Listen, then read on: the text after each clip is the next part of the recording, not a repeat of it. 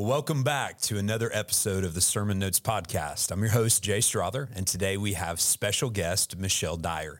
Michele has been on staff for, get this, exactly 14 years today. Congratulations, Michele. Thank you. And she currently serves as our membership development minister.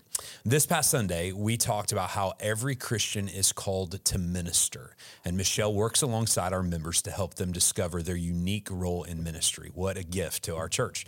But before we get started, we want you to take a few seconds, hit that like button, and subscribe to the Sermon Notes Podcast. Your support helps keep our podcast going and getting out there.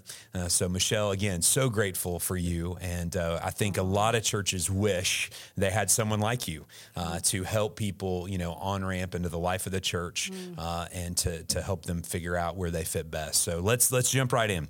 Why do you think it's important for spiritual gifts to be used for the purpose of serving the body of Christ instead of just the individual? I think that's where there's a lot of kind of, mistakes made about the thought of spiritual gifts. Talk to us about that for a minute. Yes, well, definitely one of my favorite topics to talk about spiritual gifts. And I think the most important thing to keep in mind is that our very lives, and of course our gifts being part of that, are given to us to glorify God. So first and foremost, we've got to remember that we are glorifying God and that we have those gifts to be able to do that. And God is so gracious that he gives us ways to really enjoy that service and to come alongside what he's already doing. And so that's the first thing. I think a natural byproduct of that is just that we end up serving and loving others well when we use those gifts. And that is really one of the major things that we're called to do, is to love others, to love our brothers and sisters in Christ.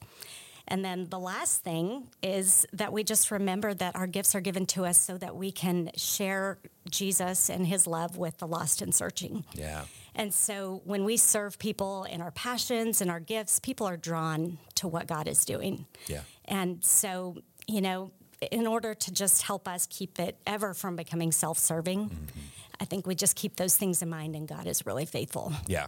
I think a lot of times, if we've been around the idea of gifts or not, if we've been in a church that's taught that well or not, I think Spiritual Gifts 101 is always important to level set, that spiritual gifts are these gifts given to us, as we looked at this week, and you mentioned this, right? By God's grace and his goodness. Like if you think about it theologically, God doesn't need us. Right. But he wants us. To be a part of his body that does his work in the world in order, as you mentioned, to give the gospel to people. And I think sometimes people kind of forget, right, that that's what it's really all about. Right. Like all things, gospel first and always, it's about getting the gospel to people. And that happens when the body of Christ functions in the way that it's intended to. Right. One of the words that you used, and I love this, you said enjoy. I think so often when people think about serving in the church, they view it as duty, which it is. There's some things that we do because, we're called to do them. Yeah. But so let's talk about that in a minute. How are some ways you have seen people really just, discover the joy of serving by recognizing and using their spiritual gifts?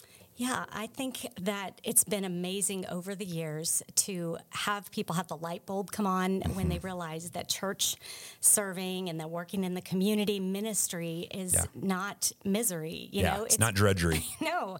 And I just think it's so amazing that God allows us to have, to give us something to help us do our work well, and to give us the empowerment to do it well.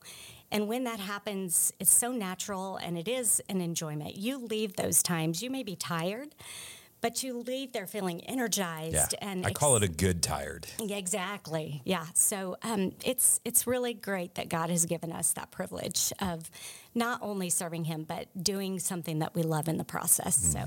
Yeah, it's amazing, I think, and you mentioned those light bulb moments, and we'll talk about this more in a few moments, but I think that's really where people begin to get it kind of in a tangible way when they think, man, God just used me for something. And it may be something that feels small to us, but it may not be small to that person we're serving. Right. It's certainly not small to the person who senses, hey, this is a little hint of what God put me on earth to do. Exactly. Is to bless other people, with that gift, with that talent, with that time that we've devoted to them in one way or another. So let's peel into this a little deeper. We know that at the moment of salvation, we believe the Bible teaches that we're given, among other things, the many, many gifts of salvation. salvation, but we're given a spiritual gift. Yes. But that spiritual gift, we have to go on a discovery process to identify it, to strengthen it. I've compared it to a muscle before, right? It's something that the more you use, kind of the stronger it gets. But someone who's, man, I don't know. I got to be honest. I don't know what my spiritual gift is.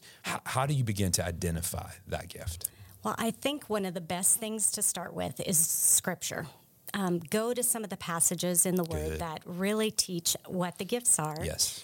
And what they mean, what they're given to us for. So Romans 12, 1 Corinthians 12, Ephesians 4, 1 Peter 4. Those are some primary Scripture passages that will help you learn what does the Bible say that the gifts are, and it actually provides lists of those gifts. We have a lot of resources that will help further define what the gifts are that we are happy to share. Yeah. So once you kind of have an understanding of what the options are, then the next thing I think is so important is just to pray and ask God to reveal those things. He wants you to know what your gifts are. Yeah.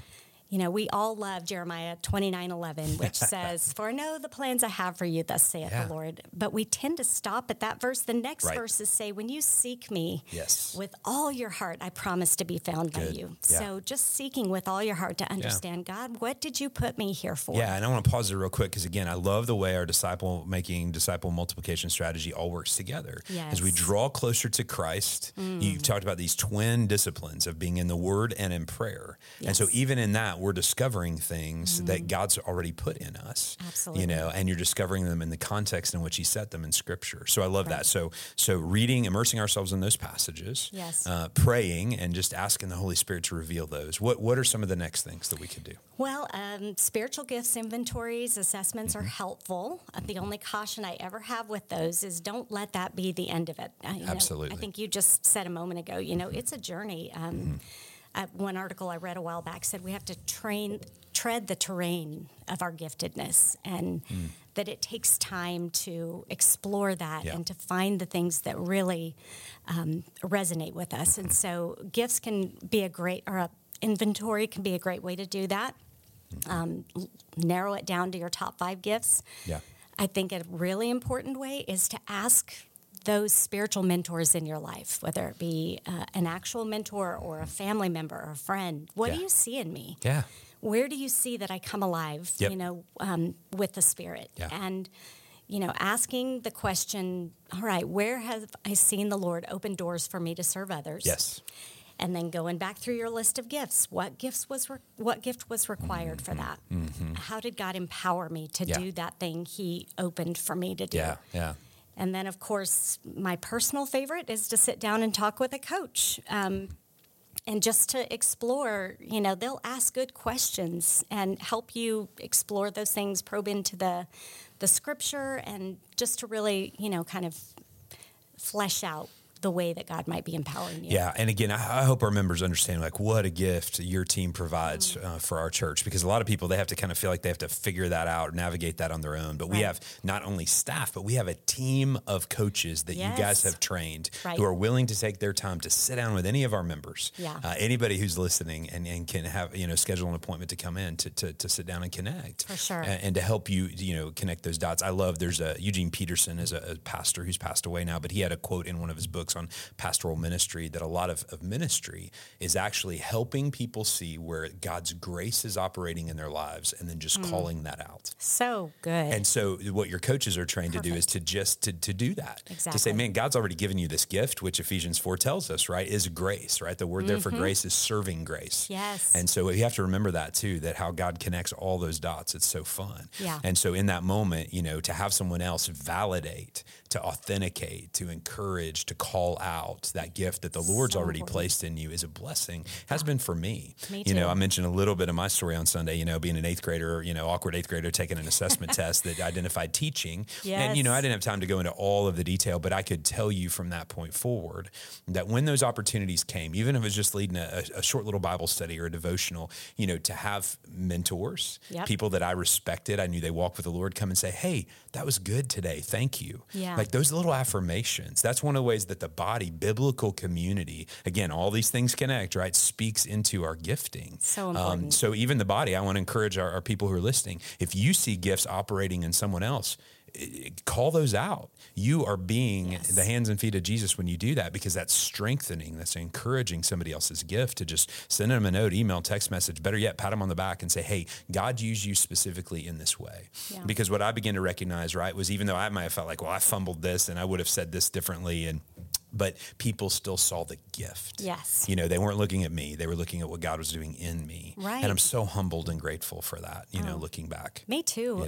When you stop and think about the people that have poured into you in your life, and as I think about the mentors that I've had, or even just the people that may have seen something in me I could not see in myself. Yeah. And they called that out. Those are very milepost moments in my life that I'll never forget. Yep. And I hearken back to those things a lot when I am questioning my ministry or I've had a hard day, It's those messages. And so I think we have, as believers, and specifically those who've been walking with Jesus a long time, have a great opportunity to call out those gifts in the people that are in their circle or sphere of influence. Yeah. So. Yeah, and I think there's only one other thing I would add to that conversation, and that's the internal affirmation you get from the Holy Spirit. Amen. Yeah. In the sense of all of a sudden, like you find yourself doing things, and maybe other people would see those as work, but you're like, it's actually kind of fun. Yeah. Like you sense, and again, you watch God use it in ways that are beyond yourself. Like, you just know that the Holy Spirit's at work, and so you have that energizing sense, like, hey, this is what God put me here to do. Yeah. Absolutely. And so that's one other thing I would add. That's so helpful, Michele. Thank you for unpacking that a little bit. Yeah. Let's go to another question. How can we embrace the diversity within the body of Christ while still maintaining that spiritual unity? That's one of those unique balancing acts, is that we're not all called to have the same gift. Right. Yet, we've got to all work together in the same direction. That's right. And I think Paul, of course, hinted at that when he hinted in the New Testament. There's some people who might say this gift seems, more superior than another. Right. So what's the key to that diversity and unity piece? Yes. Well, I think it's very important for us to remember that we are built as a body to be interdependent. Yep. And so we need each other. Paul tells us very clearly, I think it's in 1 Corinthians 12, that nobody gets all the gifts. That's right. So we have to work together. And sometimes it feels like someone might have something that is opposite from the way that you're gifted. Yeah. But those are complementary gifts. It's not an opposite. It's good. And, even when it feels a little bit like spiritual sandpaper, God puts us together with people to kind of rub off the rough edges, and to teach us and to hone and really make that gift more productive. Yeah.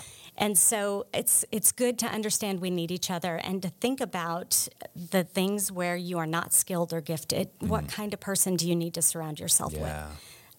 One of my primary gifts is encouragement. And part of the attributes that go along with that are I never see anything negative in anything, or anyone. I just can't see it. Yeah. And sometimes I need a person who's got deep discernment and can really kind of scrutinize and think through all the details about something that won't work, or maybe there's something that's not, there's an improper motive. Yeah.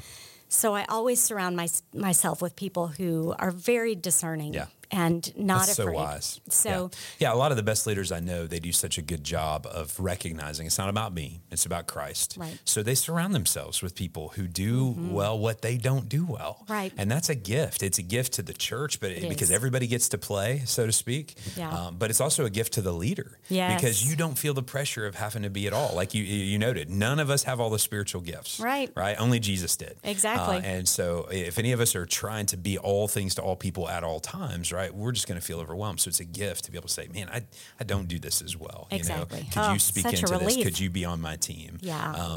Little side note, but one of my favorite books on leadership is a book about Abraham Lincoln's cabinet. It's called Team of Rivals. And you were talking about, he would literally put people on his cabinet who saw things very differently than he did. Yes. And that's part of why he was able to critically lead our nation through such a tumultuous time, because he was able to have those other voices that saw things differently than he did, Yep. On his team. And the body of Christ, of course, is just a picture of what that looks like. So helpful that's good. for perspective. Yeah. So practical. Good. Well, how can we ensure that every member of the church is engaging in ministry and using their gifts? I use the illustration of the boys in the boat. How do we get everybody in the boat, right? And rowing together, practically what does that look like? And how can we really support and encourage one another in this? Well, I think, one of our church values is that we are uniquely called. Yeah. And good. so it's recognizing not just in myself, but in every one of my brothers and sisters in Christ, they have a calling, and the importance of, like you said, calling those things out in each other. Just really making an effort, concerted effort to encourage one another and to exhort each other to good works, to remind one another that we are here to serve in the body of Christ and really help each other do that.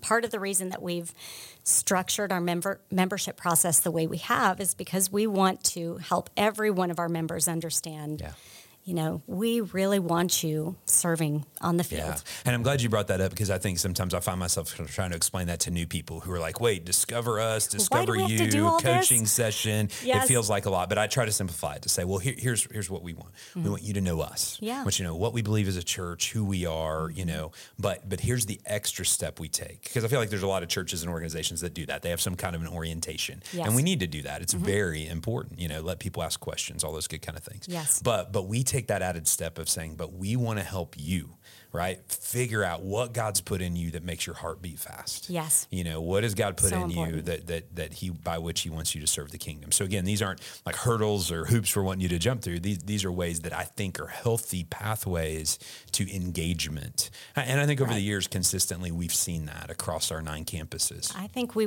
really have. I think we have a culture of service because we really emphasize that in our membership process and really want to be intentional. We do believe that every member is a minister. Absolutely. All are called, and so we want to be very intentional up front and in helping people explore what that looks like.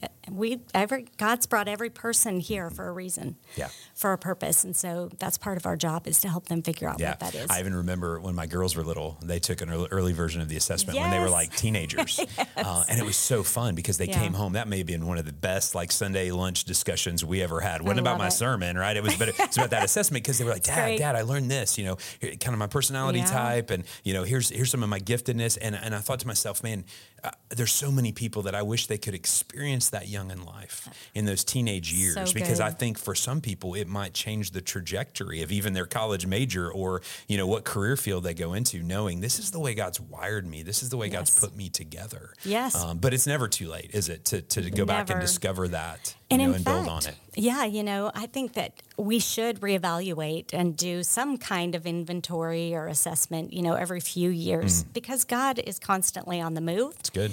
He changes, going back to that passage in Jeremiah, and seeking him, he uses that to help us grow closer to him as we continually seek, what is it, Lord, that you're doing in my life in this season of ministry? So, when you're entering college or graduating college or you become an empty nester or you're retiring, those are great times to reevaluate. Yeah, you mentioned some of those milestones. Those might be a great time. And that's one thing our people probably don't know. You don't have to just be going through the new member process to access those assessments of your team. You can do it anytime. Available anytime. Yeah, we're here to help you with that. I love that. Yeah. One other thing I wanted to be sure we mention, I have a mentor who talks about this. He says, and this was good practical wisdom for me. He said, Jay, your goal should be to get to a point where 80% of your ministry is in your gifting. 20%, the old Pareto's law, 80-20 rule, but it does work, it's just going to be things you have to do. That's right. And I think that's important to mention. You mentioned earlier a culture of service in our church. Yes. So, let's be honest, right? So, we would love to see all of our members operating in 80% of their giftedness, but 20% of the time, right, sometimes we're just called to serve for the sake of serving. That's right. It may not be the thing that we feel perfectly gifted or called to do. I just remember years ago as a next generation minister, I got a conversation with someone who was like, I took this assessment and I'm not called to preschool ministry. way, right? Never use it as a crutch. Right. We want to avoid that Yeah. mentality, because sometimes God just says, you know what, there's a generation of kids there, but whatever your gift is, Right. you know, your gift may not be teaching a preschooler, but you have the gift of, like you, encouragement. Right. By being there and showing up, and you can certainly encourage that young child, but you can also encourage their parents. Absolutely. You know, so I just want to be sure as pastor, we get that and we understand that there are just times, man, it's all hands on deck. Yep. And we're all just going to put some sweat equity into moving the kingdom forward, whatever it takes.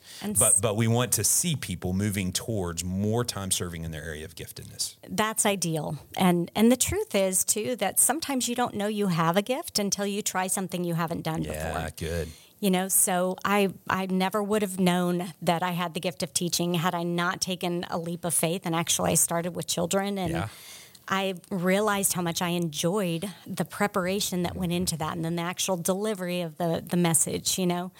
And so it sometimes requires a little bit of faith to step out and try something that you are not expecting in your gift set, that you discover, oh, wait a second, I think God actually has called me to something new. Yeah. And we say this often, you know, but you can't outgive God.